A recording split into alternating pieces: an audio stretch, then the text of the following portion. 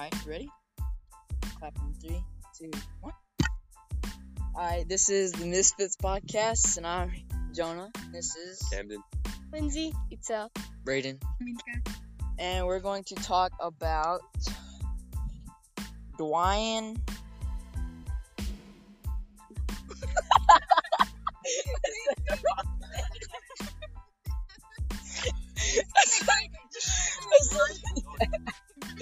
I said the wrong name. Alright, we're gonna be talking about Zach Vawter.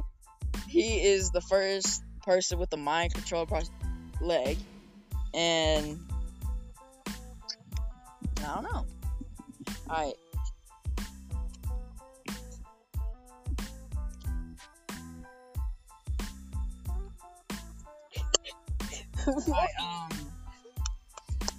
Until now, the only thought-controlled prosthetic available leg were bionic arms, but a new leg will soon be available. More than 1 million Americans with leg amputations was developed by lead scientist Levi Hargrove at the Rehabilitation Center of Chicago. The leg's movements are controlled by a person's original nerves, which are redirected to a small area of the thigh muscle. These redirected nerves instruct the muscles to contract. Sensors on the amputee's leg detect tiny electrical signals from the muscles.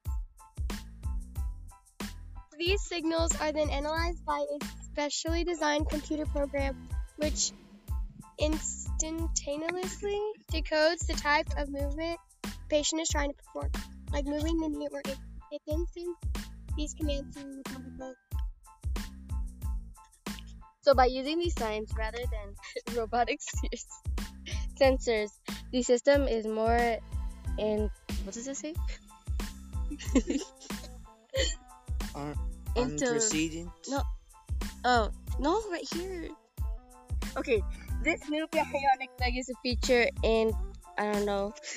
Incredibly. Oh, incredible.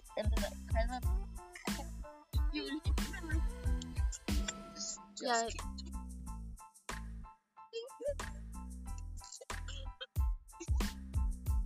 Alright. This new bionic leg features incredibly intelligent engineering, said Hargrove in a RIC release.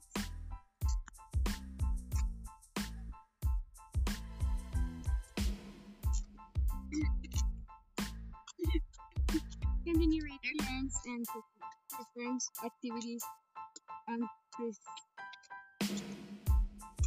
Proceeding. for any leg and Amputee. okay, including seamless transitions between sitting, walking, ascending and descending stairs and ramps.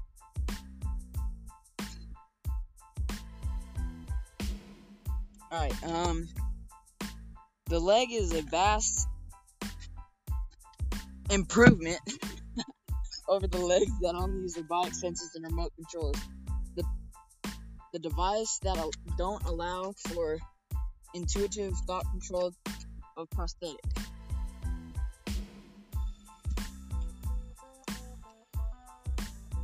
The bionic leg is a big improvement compared to my regular prosthetic leg, stated Vawter. The bionic leg responds quickly and more appropriately, allowing me to interact with my environment in a way that is similar to how I moved before my amputation. For the first time since my injury, the bionic leg allows me to seamlessly walk up and down stairs and even reposition the prosthetic by thinking about the movement I want to perform. This is a huge milestone for me and all my leg amputees. Of course, the next step, aside from making the leg more responsive and capable of fine motor movements, will be to endow it with the sense of touch. Read the entire study at the New England Journal of Medicine, Robotic Leg Control with DMG Decoding in the Amputee with Nerve Transfers. Alright, that's the end of our podcast. Again, this was Camden. Brayden. Itzel. Lindsay. Milka. and